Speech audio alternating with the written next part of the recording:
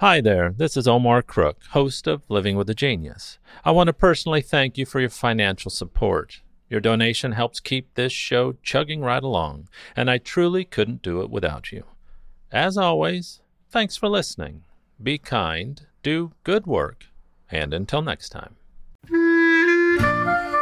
Here's Living with a Genius for August 6th, 2020.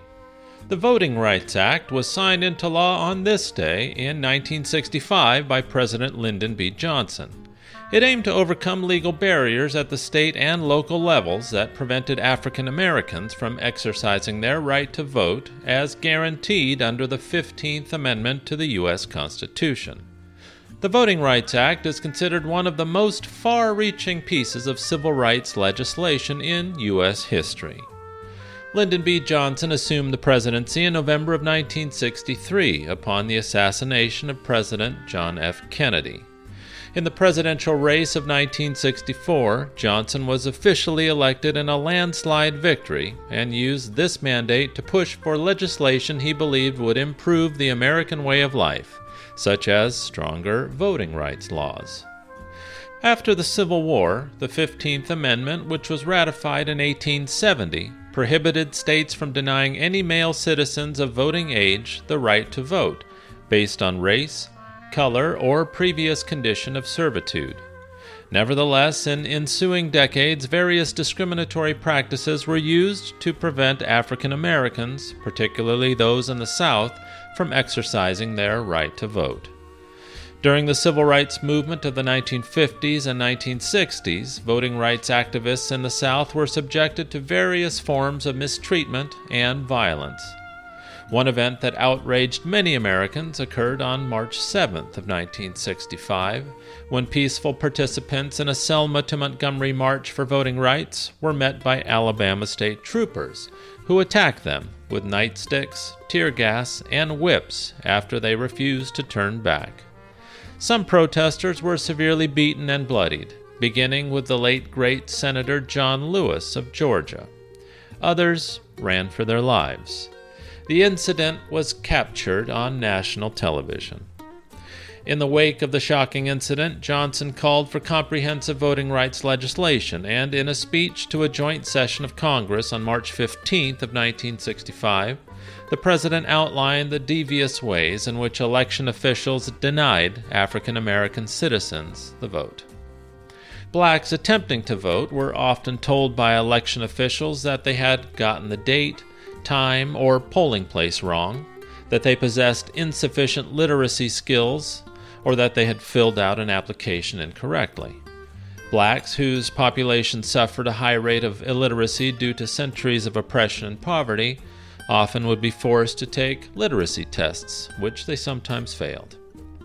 Johnson also told Congress that voting officials, primarily in southern states, had been known to force black voters to recite the entire Constitution or explain the most complex provisions of state laws, a task most voters of any race would be hard-pressed to accomplish. The Voting Rights Bill was passed in the U.S. Senate by a 77-19 vote on May 26 of 1965. After debating the bill for more than a month, the U.S. House of Representatives passed the bill by a vote of 333 to 85 on July 9th.